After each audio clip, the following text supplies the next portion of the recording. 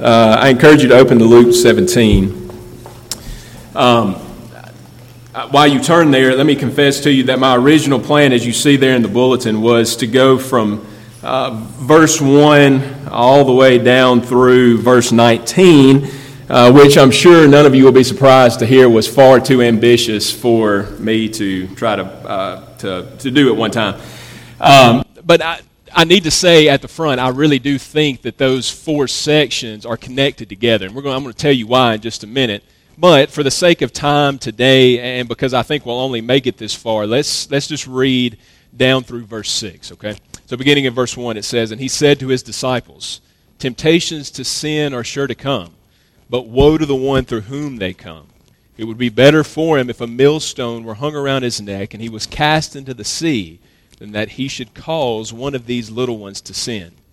Pay attention to yourselves. If your brother sins, rebuke him. And if he repents, forgive him. And if he sins against you 7 times in the day, and turns to you 7 times saying, I repent, you must forgive him.' The apostle said to the Lord, 'Increase our faith.' And the Lord said, 'If you had faith like a grain of mustard seed, you could say to this mulberry tree, be uprooted and be planted in the sea, and it would obey you. The grass withers and the flower fades, but the word of our God, it stands forever.'" Let's pray together. Father, as we come now to this portion of your holy and inerrant word, we pray for your wisdom. We pray for your guidance. We pray that you would apply this to our hearts in a way that would be meaningful to us, in a way that would address our sin, in a way that would show us Jesus. Lord, help us to bow under the authority of these words because they are your words. Teach us now, we pray, by the power of your Holy Spirit. Amen.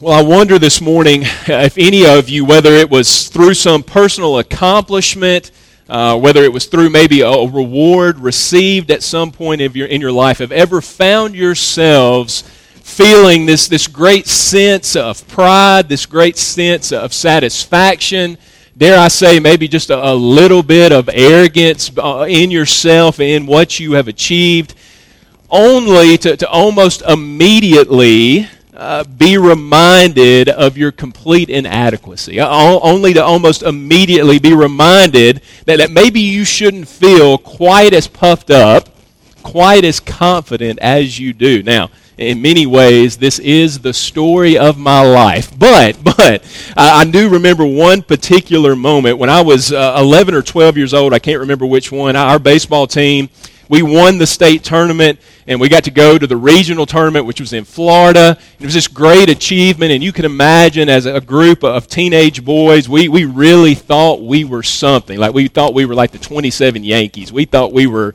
really, really good. That is until we got to Florida, and the team that we were playing, they pulled up in a Greyhound bus, and the first guy that got off the bus, who turned out to be the guy that was the starting pitcher against us, was my size now, and he had facial hair like I have now.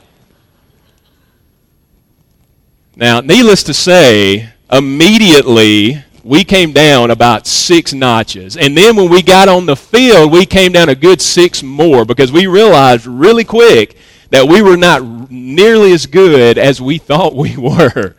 It's a good reminder that there's always people bigger and faster and stronger and smarter than you are. Now, look, we know that life is often full of these sorts of reminders. And sometimes that's a good thing. You know, my mom always says, you better not get too big for your britches. And things like this can often serve to take us down just those few notches that we need. Other times, things like this can serve to keep us out of trouble before we get there. You know, our hubris can often lead us into places that we shouldn't go. And things like this can help remind us that we shouldn't go there. Now, I begin there because it seems to me that as we turn to Luke 17 today, that we have this sort of thing going on in what Jesus says here to his disciples. Remember, for the last few weeks, really, for our whole study of Luke, we have seen Jesus really sort of hammer the Pharisees. He really has done that in the past 2 chapters really, really well, and rightly so. You know, he's really gotten on the Pharisees in so many ways. He's laid bare their sinful hearts. And he's made it clear that their eternal, uncompromising consequences that are coming to them, there are eternal, uncompromising consequences that are coming to them. We saw that last week. If their hearts are not changed, if their hearts are not transformed by the gospel that Jesus came to bring and that he came to accomplish through his work. And so, rightly so, we've seen Jesus really get on these guys who were supposed to be the religious elite. But you can imagine, or at least I can, for the 12 disciples, for the apostles themselves, as they've seen Jesus do this over and over and over again, it had to give them what I'm going to call sort of an insider's complex, right? That they had to sort of stand back and say, see, all of y'all out there, all of you Pharisees, we're the ones that he chose to follow him. We're the ones closest to him. Look at all of y'all better tighten up. And y'all better do like we kind of gave them, I would think, an arrogance that was maybe undeserved. And certainly we see this play out in the Gospels, right? When you're debating amongst yourselves who is going to be the greatest in the kingdom of heaven, there's a little bit of arrogance going on there that has clearly missed at least part of what the gospel is all about. But notice again what Christ says there in verse 3. As they are finishing up, as he finishes up all of this that he says to the Pharisees, back in chapter 16, verse 3, he says to his disciples, pay attention to yourselves. Watch yourselves. Now clearly he's saying that in the context of that little section, but I really think, and other commentators have pointed this out too, I think verse 3 is the verse that holds together verses 1 through 19. What Jesus is doing here is he is making sure that his disciples keep a watch on their words and on their attitudes as they deal with a lost and dying world, particularly as they deal with one another as children of God, as they deal with the church.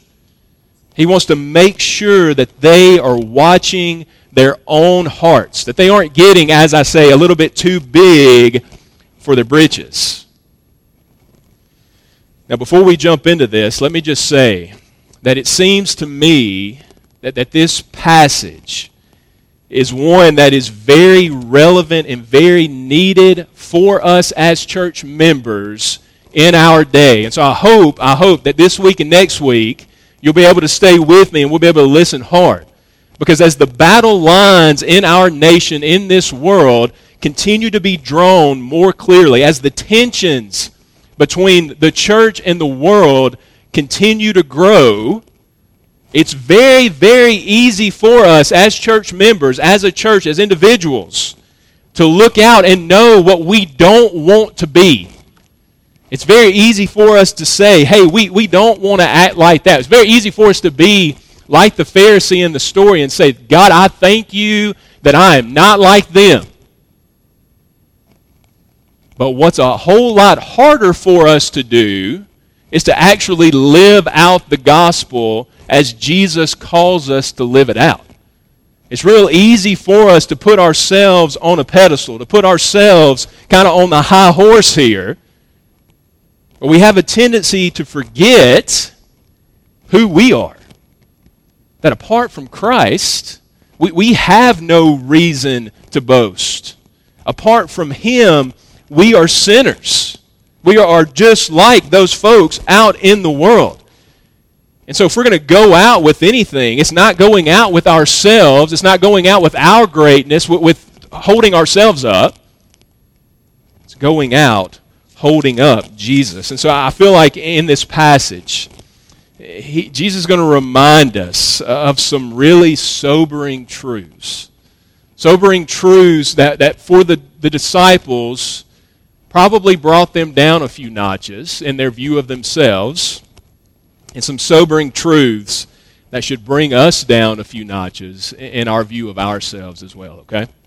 All right, so let's look at it together. The first thing that I want you to see are some sobering interactions, and I mean that on kind of a personal, relational level. Interactions personally with the world, with others around us. And you see it on two levels. First there, Jesus says in verse 1, Temptations to sin are sure to come, but woe to the one through whom they come. This verse begins with what really is a sobering reminder in and of itself.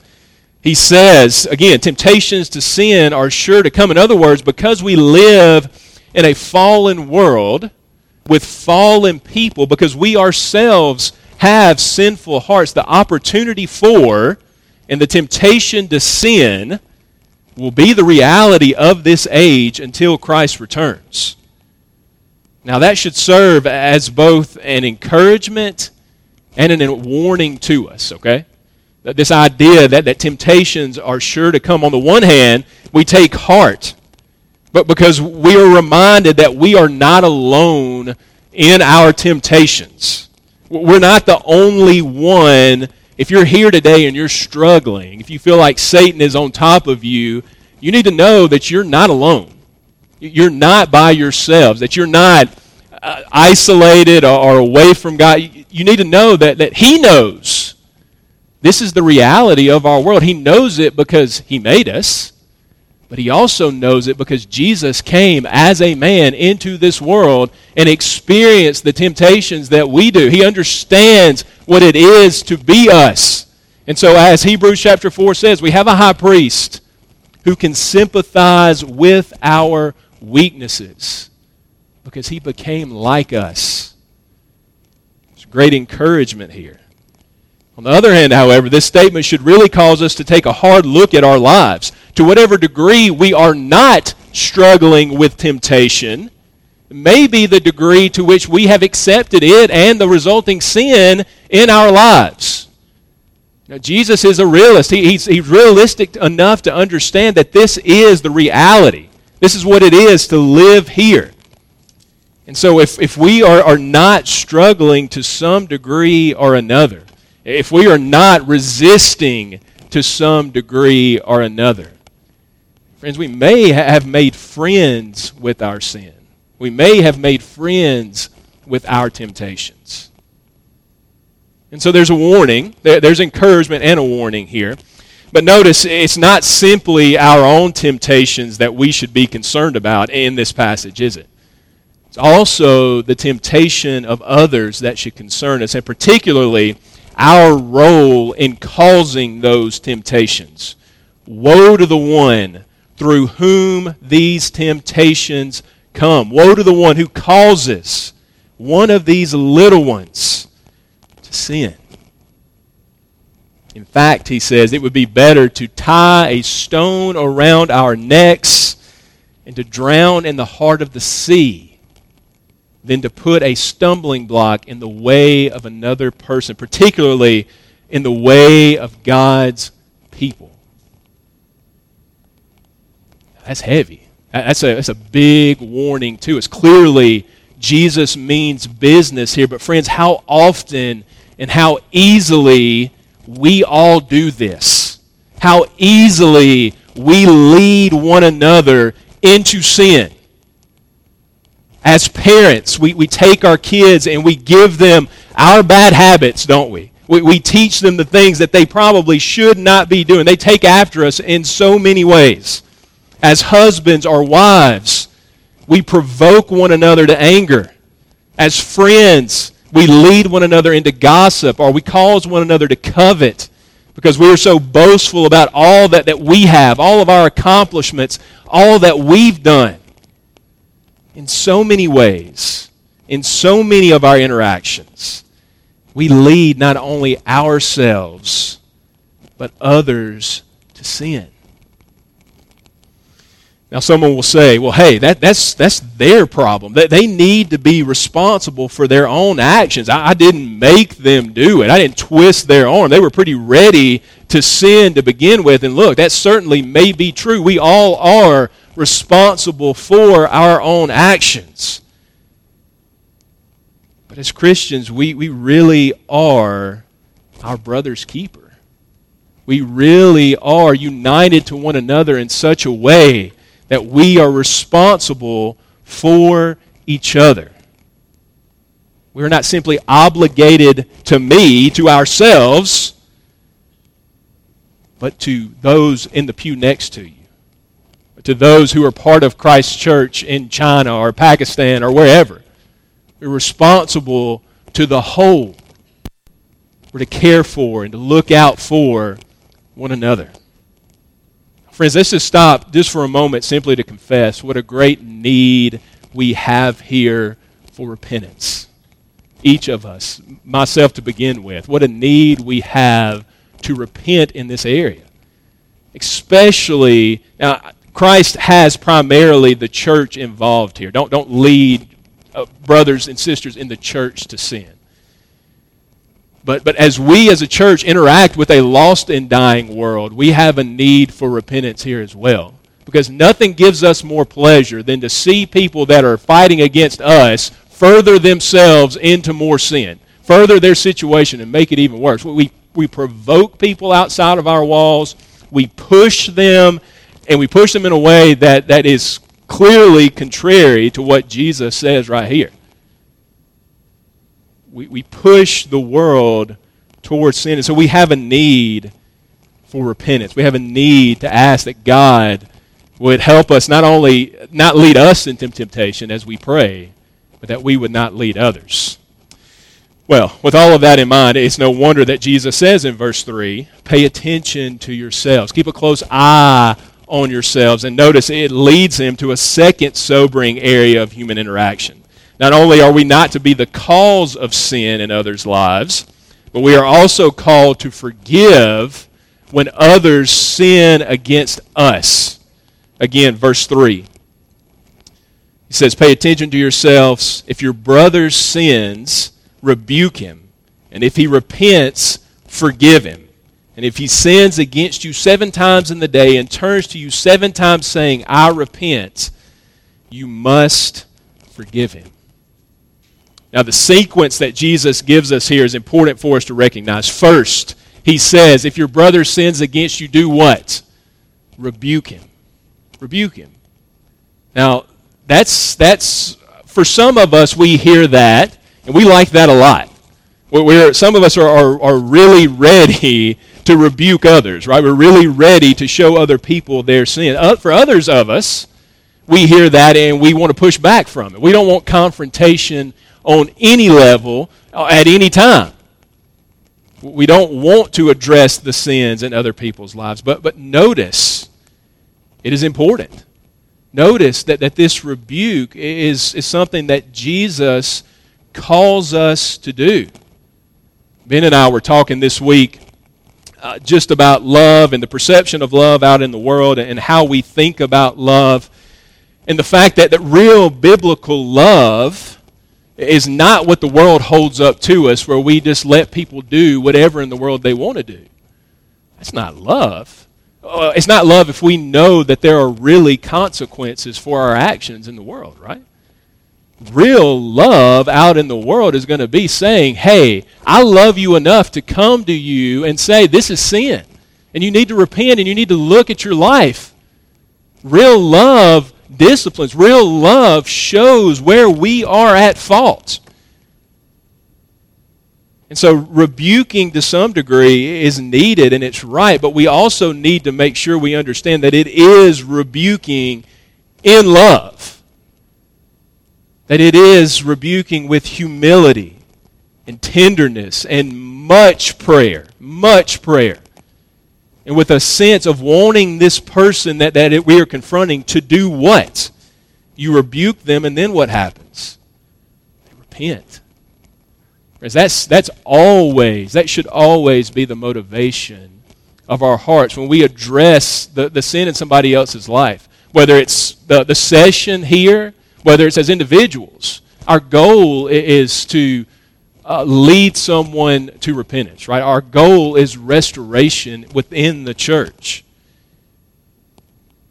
Then notice the next obligation. When or if they repent, what are we called to do? Called to forgive. To forgive freely. Now, friends, let's be honest. This is where things get a little bit testy for us. And I'm thankful that Ben did what he did during the children's sermon, because we saw a little bit of that up here, right? When he said, hey, if you forgive once, that's okay. If you forgive a second time, then things got a little bit more shaky. But then when we got to 7 times, I couldn't see who it was, but somebody was like, oh. And let's be honest, all of our hearts go, hang on now. Fool me once, shame on me, but fool me twice, shame on you, and then fool me 7 times, you're out of here, right? We're not doing that. Notice here, Jesus, he doesn't give us room for that sort of thing. He says, if your friend, this brother, sins against you 7 times in a day, in one day, and he repents and he turns, then you must forgive. Now, some have taken this to mean that we only have to forgive if somebody repents, and we know that's not the case, right? We know that other places in Scripture clearly point out to us that we are to repent, or we are to forgive even if people don't come to us in repentance. But that's more for our benefit, right? What Jesus has here, I really believe he's thinking for this brother's benefit, right? You're going to him for his benefit. He's repenting, which is of his benefit, and now you are forgiving him for his benefit. Think about it. Think about those times where you've had to go and apologize to somebody, and you didn't want to do it. You knew it was going to crush them, or it was going to be awkward, or it was going to be awful. But in those moments when they say, you're forgiven, what's that feeling like? It's hardly a better one, right? When you know that this person whom you have offended, maybe whom you love, forgives you, and they really forgive you. Not a whole lot better than that. Well, that's the idea that Jesus has here. He says, as you interact with other people, forgive them for their benefit. Forgive them. Show them their sin. Lead them to repentance. And forgive.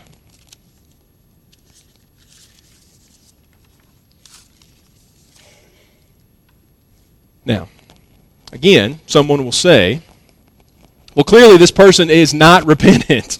Clearly, if they have sinned against you 7 times, they are not really sorry. But I love what Leon Morris, what he says about this passage. He said, in the world's point of view, a 7-fold repetition of offense in one day must cast doubt on the genuineness of the sinner's repentance.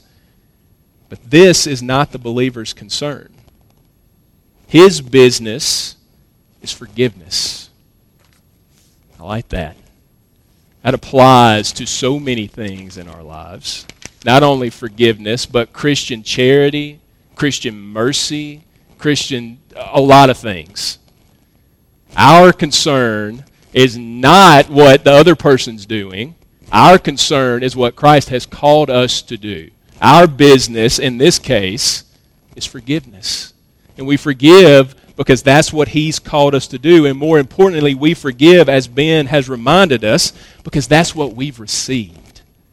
We have sinned against him over and over and over again. But through Christ, what does he do? If you confess your sins, he is faithful and just to forgive you your sins. Over and over and over again, we have received mercy from the one who has every right to judge, from the one who has every right not to extend forgiveness.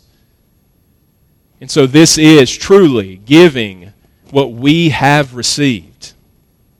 It's sobering interactions. It's sobering forgiveness. Secondly, in this passage, I want you to notice sobering faith. The disciples, they hear all of this, and they react as we would expect. They react as we might want to react right now. Verse 5, the apostles said to the Lord, increase our faith. In other words, Jesus, we can't do this. 7 times? Don't lead other people into temptation. We can't keep ourselves out of temptation. You're going to have to increase our faith. You're going to have to equip us to make this possible. Now, in one sense, this seems to be one of the more reasonable and well thought out things that the disciples say in all of Scripture, right? You know, they get it wrong a lot, but this seems like the right response, and in so many ways, it is the right response. They recognize their inability. That they recognize that they need faith to do these things, and they run to the only one who can give them that faith. They run to Jesus. And so to that degree, friends, this is a good response. We need to mimic the disciples in that way. When we are overwhelmed with life, when we are overwhelmed particularly with what He calls us to do, the right response is to run to the Lord, to run to Jesus. He's the only one who can equip us. But I do want you to notice how Jesus responds, because this is where the sobering part comes in, and it's surprising that He responds this way in verse 6. They ask for more faith, increase our faith, but notice He says, if you had faith like a grain of mustard seed, you could say to this mulberry tree, be uprooted and go to the sea, and it would obey you. If you would simply have the tiniest amount of faith, you could do the impossible. In other places, He says you can move mountains. You could forgive 7 times in a day. The point here is the issue is not the size of our faith. The issue is the presence of faith at all.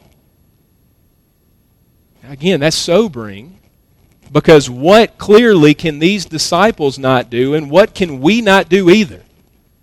I can't go out there and tell that little tree in the garden right there to move and go to Pickwick, and it's not going to do it, right?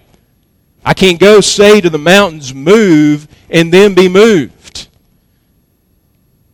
So what's the problem?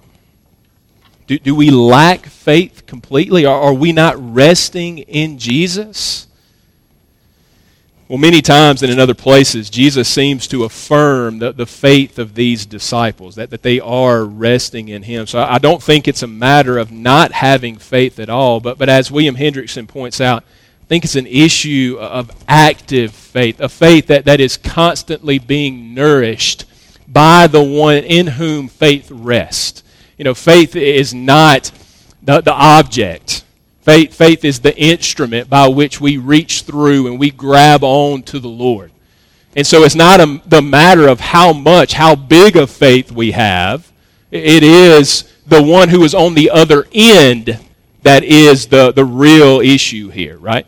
It is the great God, not great faith, that we are looking to.